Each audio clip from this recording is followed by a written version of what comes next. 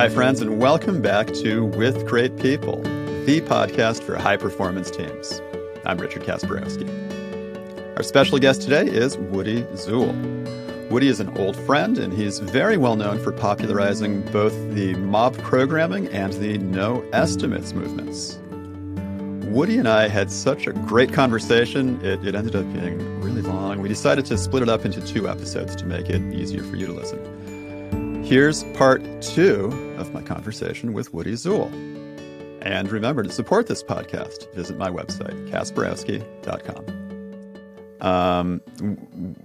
What were some of these behaviors again? I mean, you hinted at these ideas, like we need to be considerate and respectful and so on. But what did it look like? What were the behaviors that happened? So there's probably a million of these behaviors. I should say probably way over a million. So if somebody were to write a book like the 26 techniques of leadership, that's just completely bogus.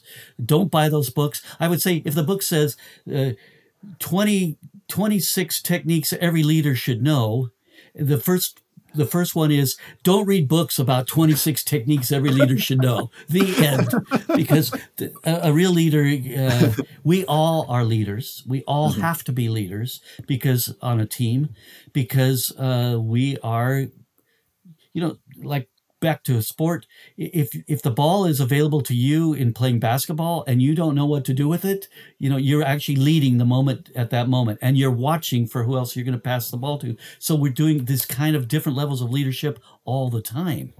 So one just really good example would be one team member was really good at noticing that somebody else wanted to talk, but didn't take the opportunity to, because maybe at the same moment, someone else started speaking and they deferred to that person. Now, if we see that as a pattern, this person will always defer to this other person or to someone else or to the whole team.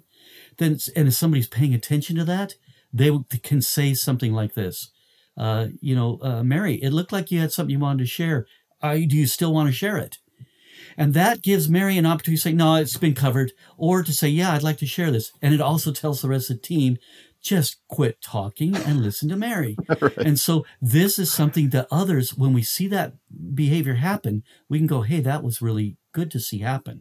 And we might not catch it the first time. I took it in my life. I had seen that with other, what I would consider team members in other teams. And so I learned that behavior modeling their behavior, because I'm more impatient and I would say easily frustrated than a lot of people. I tend to try to be too efficient in those situations. And yet we don't want to hear the voice that is always insistent that it's heard. We want to hear all voices. So the reverse can be true as well. If there's somebody who's always talking too much, how are we going to make sure they're not talking too much? What is the behavior we would do there? So to co-lead or co-elevate each other, one of the things we did on the team was if we noticed somebody was really well tuned into ourselves, they could become kind of our buddy and pointing out to us in a quiet way afterwards, hey, did you notice you hurt their feelings? Or did you notice that you didn't give them a chance to talk? We have to be willing to accept that kind of feedback, and we have to be willing to act on that kind of feedback, even if we don't think it was correct. Rather than saying, no, that's not what happened, we'd say, thank you for that. So there's so being considerate means being willing to hear those things.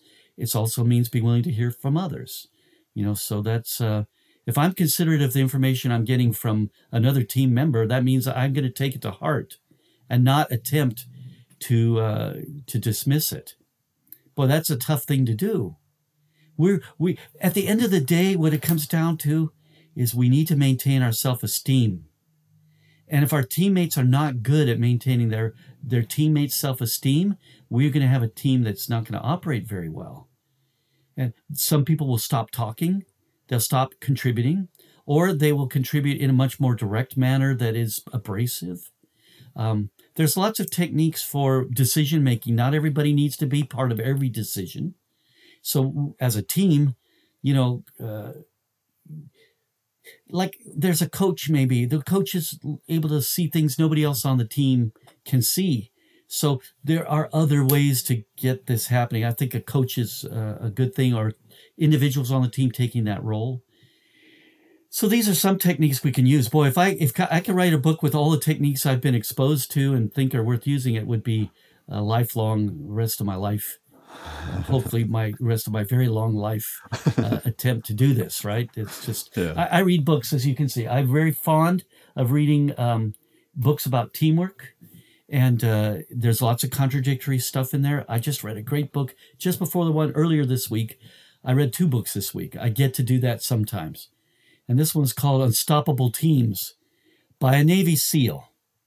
So a Navy SEAL is not a mascot. A Navy SEAL is somebody who's got massive skills of certain types of missions. So, and it's a pretty good book about how can you have a really great team. And this is part of that, Any team member, anybody on the team who wants to get better, who wants to make things better, there's no end to how to make it better. So leading without authority, Unstoppable Teams, almost everything I read anymore about teams confirms some of this. So I get to have my biases confirmed. Hooray! I'm careful to read opposing views as well. I purposefully try to read opposing views as well. So, which is hard because these days when we go to the bookstore, which might have a name that starts with A, it's going to give us things that confirm our biases. Yes. Yeah, and that's, the trouble with confirmation bias is that we will do a biased search for information, not just interpreting. So that's another thing, is we will interpret it in a biased manner. And the worst part of all this is our memories are biased. So memories, as far as from what I've been able to read, they're not like the truth. They're how we've painted the truth so it looks like something we want to see. So whenever you hear somebody say, that won't work because we tried that last year, yeah, you've painted that last year's experience in a biased manner. You've already destroyed the usefulness of that. So I'm always careful. The first thing I say in any workshop or any presentation I do is a quote from Peter Block. I hope I get it exactly correctly, but he says, other people's experiences are there to give us hope, not to tell us how or whether to proceed. And so this is brilliant. So I gotta say, I actually will share. I'm looking at this stuff from my point of view, and I'm like the rest of everyone else. I have confirmation bias. I have the fundal attribution error. I have all of the same problems that every human has. I cannot see things clearly. I will see, if I picked up a piece of toast, sure, I could see, a religious figure burnt into the toast. Because even though it's not really there, this is a human nature. We see patterns that the data doesn't actually exist. So yeah, I'm as biased as anyone else. I try not to be. And I warn people that I am. That's the best I can do. And that's one of the things I love about you, and I'm sure a lot of people love about you, is honesty, modesty, humility, and just a statement like that one you just shared with us is a great example. You've made of it. my day, and now I really feel bolstered and proud. That's one of the problems, right? But it does. It's what teamwork's about. Right now, we are a team of 2. Yeah. And if you weren't able to get me to say some things that might be interesting to your audience, this wouldn't be a very good matchup. So so even noticing that in me, I got an email earlier from somebody. I want to mention the name, a message, I think maybe in Twitter, private message from Jim McCarthy. Uh-huh. You know who Jim McCarthy is, right? I do. Yeah. And so whenever I get a message from him, it makes me feel really good. Oh. Any message I get from him makes me feel really good. Whether it's telling me something that I need to improve about myself, or if it's telling me something he likes about what I'm doing, those are the people we want on our team. Now, we've never really worked together, but there's this other team, right, of everybody we know and everybody we communicate with. What if we could co-elevate each of us every chance we get? This would be at least a slightly better world, hopefully a lot better world. Okay. So So now that we're mentioning Jim McCarthy, and I think before we pressed the record button, we were talking about protocols for joining a Yes. team or protocols that Yes. happen when you're on a team. I don't know. Advice for listeners, and viewers. What advice would you have? Are there any? I just biased you by saying what about protocols, but anything that you think people could do to have a team that is like that team we've been talking about. So I'm gonna go back to a book that Jim McCarthy wrote, I think in 1995, The Dynamics of Software Development. You're familiar with that book, probably. He actually did a talk of that, which was a couple hours long, that got broken up into 20 smaller talks, and I'm pretty sure you can still find it online. And although much of what he did then, I think, was pre-agile thinking, and I think that a lot of this stuff we move forward, I'm gonna share one that it has a silly name to it, and it's like, don't flip the bozo bit. What that means is, no matter what your first impressions are, or that at any point, not just first impressions, if you shut off the value of someone else in your own brain and say, nah, that person's usually got bad ideas, you can lose a huge value out of the people that you're working with or the people that you know. So, we internally have to have, and I've kept that one with me over the years, because I know for myself, when I used to manage things a lot, I was always trying to be too efficient about getting things done. And that means I'm racing towards the idea I think already will work, and I'm looking for the things that'll support it. That's a kind of confirmation bias. We want to believe the things we want to believe or already do believe. So as far as protocols go, listening is like the big one. Your mom probably used to say this, but of course I'm assuming that you had a mom. But mothers, when I was a kid, used to say, you know why you have two ears and one mouth? That's just an old saying. And really, on a team, we have to have 15 ears to the one mouth. We need to hear more than we speak. So the protocol should be, from Stephen Covey's book, strive to understand, not to be understood. That's the protocol, or that's one of the fundamental bits. So, we could write a book on this. It would take the rest of our careers. All the techniques we can use are ever evolving. And then the list of ones we think are active and useful today, that's ever evolving. The techniques themselves are evolving, and which ones we will use is evolving. So, McCarthy's protocols, I think, are quite useful, and I have seen them used, and I've been involved in using them a few times. But in a typical team, we innately kind of know. It's like the modern idea of the golden rule, which is treat people the way they want to be treated, not the way you want to be treated, which is probably about the same at the fundamental level. We need to figure these things out. How do we... So the very best teams I've been on probably are the ones who could put up with me the best. It's like they had those skills to be able to say, yeah, Woody's a crackpot, but he's got a few good things there. So let's keep this team, active. Yeah. Don't flip the bozo bit. It's just one. I really liked everything he wrote. Jim, hopefully he gets a chance to hear this. I've told him it before. I've recommended his book like endless times. Yeah. And Beautiful. Michelle as well. Michelle, his wife. I was rereading some notes from some stuff I teach or talk about sometimes, and I use that quote. The reason we have two ears and one mouth. Yes. And I attribute it. I have it in square brackets in my notes. I attribute it to unknown. Yes. But now I'm going to change that. Now I'm going to put in the square quotes, your mother. That's right. So whoever first said it probably was a woman. I hate to say it, but gosh, guys, we got to step up quite a bit here. One thing that I often hear on teams is somebody will say, I just said that. Okay, when somebody says, I just said that, we have to recognize two things. Yeah, you might have, but not everybody hears everything that's getting said. But on the other hand, some of us are purposefully tuning out some people or everyone or whatever. So yeah, when we hear these cues, I watch for there's about, if I'm with a team and I'm only going to be with them, let's say a few days, I'm there to help them improve. One of the techniques that I use is I start keeping notes of how many times any particular word is used. So if we hear meetings, and then I hear meetings again and meetings again, and then I go, I better keep track of this and see how many times we say meetings.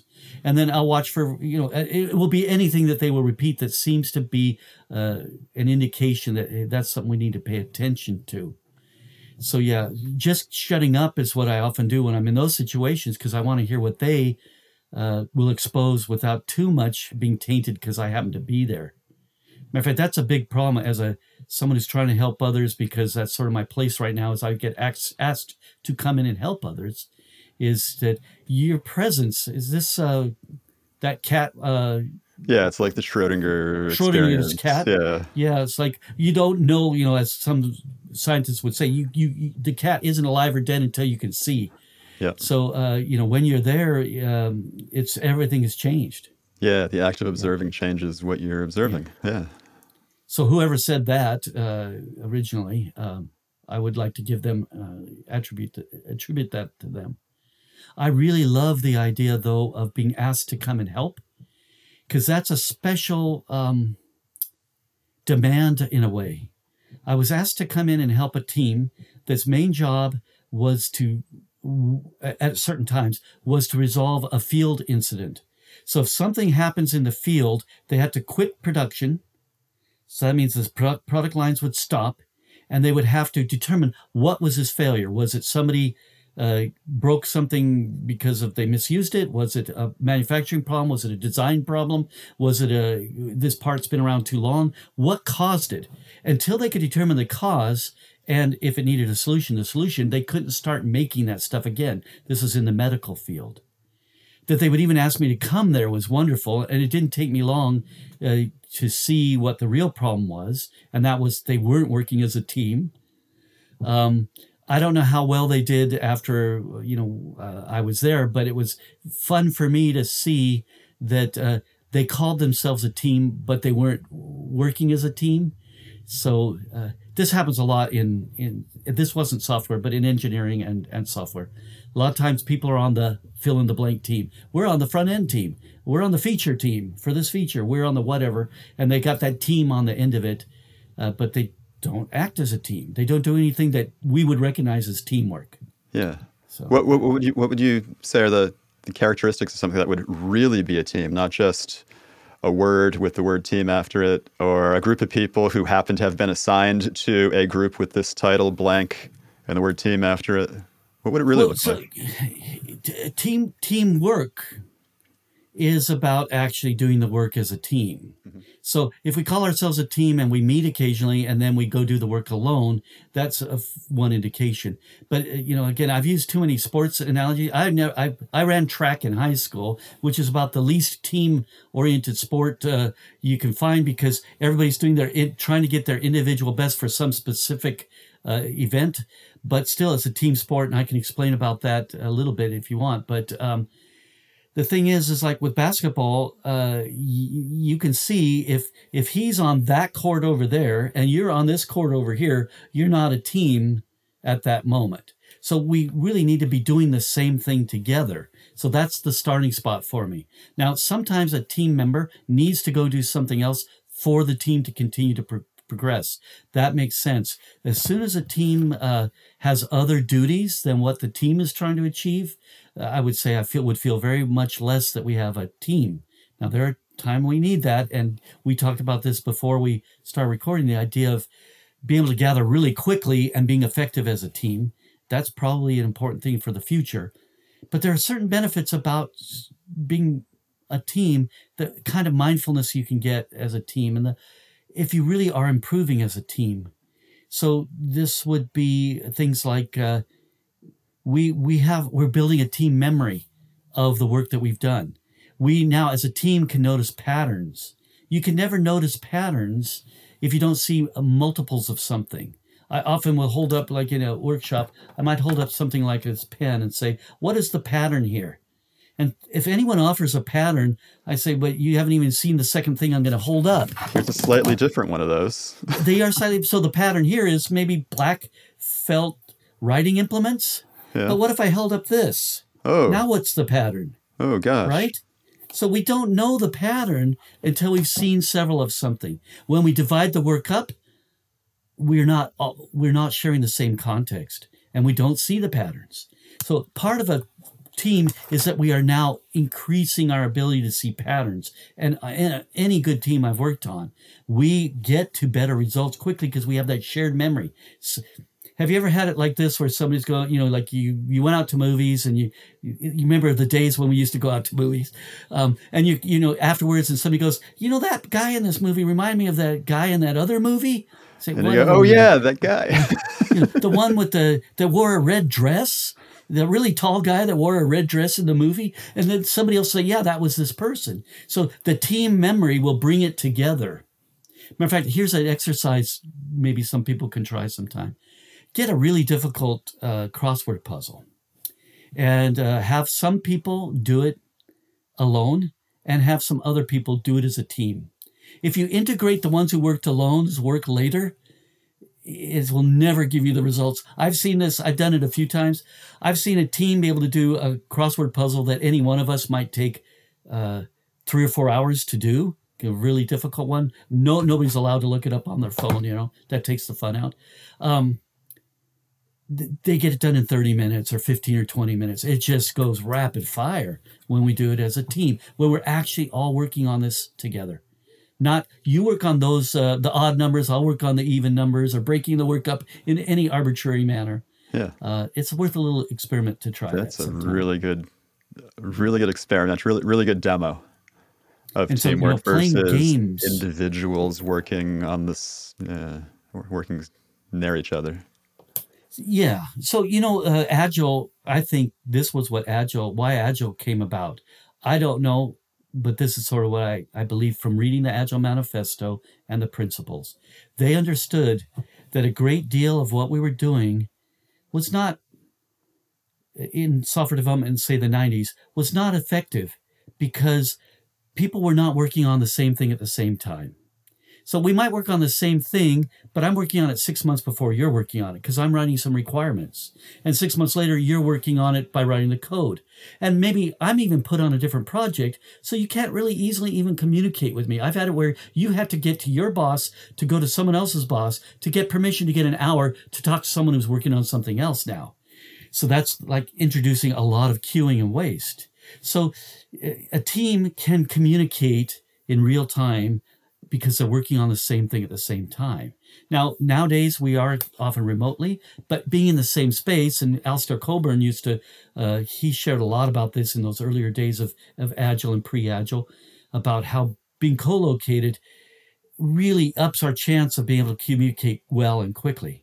And then by doing the things like rapid delivery, trying to deliver things as soon as you can, all of this. So I think that's what Agile was about, was this concept.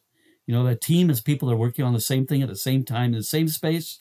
And of course, for us, mob programming just added, and we're sitting at the same computer looking at the same screens. This really proves that we are focused on this together. And then the gaps in understanding get filled automatically. The ability to go directly from start to finish is now possible. It's not possible if I have to send an email to someone else. If I have to send an email to someone, I've entered a queue. And that queue is when I can get a response from them, and then I have to send them back an email saying, oh, you didn't understand my question. And they're saying, yes, I did. You're an idiot.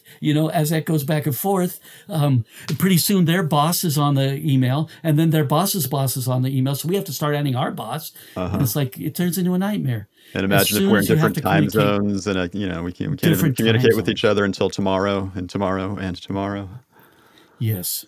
Yeah, it often is a 2-day round trip if you're working with someone in a far enough away time zone. This is something I don't know how to fix. I've suggested, I have a fix, but nobody seems to take me seriously. What if we just use the same time zone everywhere in the world? It's always noon everywhere, whatever. Then we don't have this problem. But no. It's a good idea, and I did this once.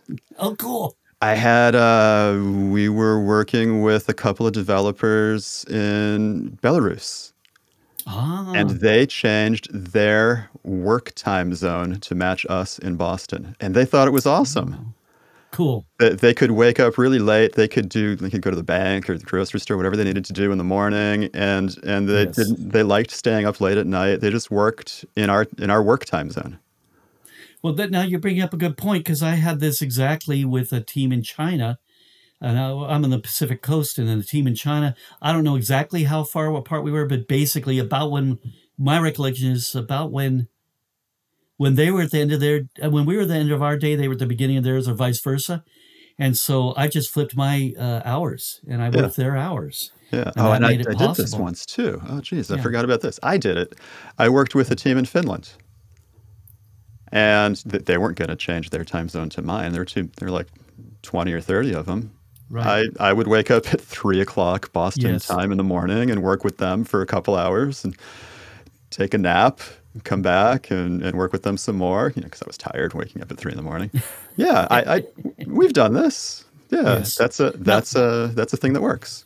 There have been people experimenting with the idea of an around the globe team, Uh-huh. that there are enough people that there's always somebody going off the team and always somebody coming Oh. on the team. Oh, do you know Judy Reese? I might, but From remind me. she's well known for clean language. Oh, yes, yes. I think it was Judy. I had her as a guest on the podcast, and she told the story of working for BBC, I think, and her news editing team did this. They overlapped enough. The editors were always talking to each other. They had a 24-hour team memory. Ah. So that 24 hours, this could be compared to a mission, like a space mission or something like that. Because you don't say, oh, it's the end of the day, everybody go home, and the guys fly their space shuttle down and go to home, and then they take off the next day. It's like everybody stays where they are. We rotate some of who's doing work during those hours. And that means we have to have people, around the clock doing this. For myself, I like to experiment with things, and I think that we can alleviate some of this. I've had teams I've worked with when I was in Brazil and working with people on the Pacific Coast, which I think is 4 or 5 hours off from each other. Just somebody's got to adjust their Have to time, adjust a little. Yeah. and that's okay.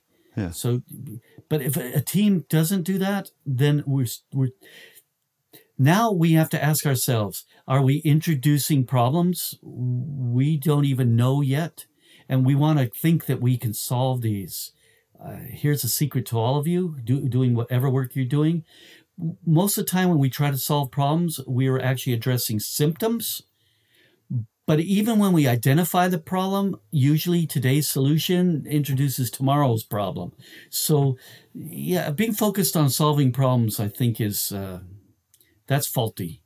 I think we need to be focused on what's working well and how do we get more of that. And if we can do that, then we get, I think, my experience, remember, I'm as biased as anyone, I think we get a better result. This is something that I've seen happening, and I would love to hear if other people are experimenting with that. There's a whole psychology to it, and there's positive psychology and other things that are related. Yep. So yeah. In my teaching notes, it's turn up the good, Woody Zuill in the square brackets. Oh, thank you. So, I kind of got the idea, the way I share it now, I kind of got from Kent Beck. Uh-huh. So you could put Woody Zuill, then Kent Beck. Okay. And in reality, I recall this from my childhood and seeing people who operated this way. It's like we're watching for what we're already getting that's good. Can we get more of that? Yeah, and I like to think of that. What is it? Oliver Twist, or what was the book where the kid asked for Copperfield? David Copperfield? I don't know, one of those books where the kid goes, more porridge, please, or whatever. It's like that's naturally built into it. Let's just ask for more and do our best to always turn up the good. Yeah, instead of saying, let's solve the problems. Matter of fact, managers out there, I think the misplaced focus of management is to always be looking for the problems to solve and thinking that's where our efforts are best put. So if you want a tip, think that through and maybe just experiment with trying to get more of the good, then you still have to, like, if the servers are down in your massive social media application everyone in the world uses, you better focus on that problem right now.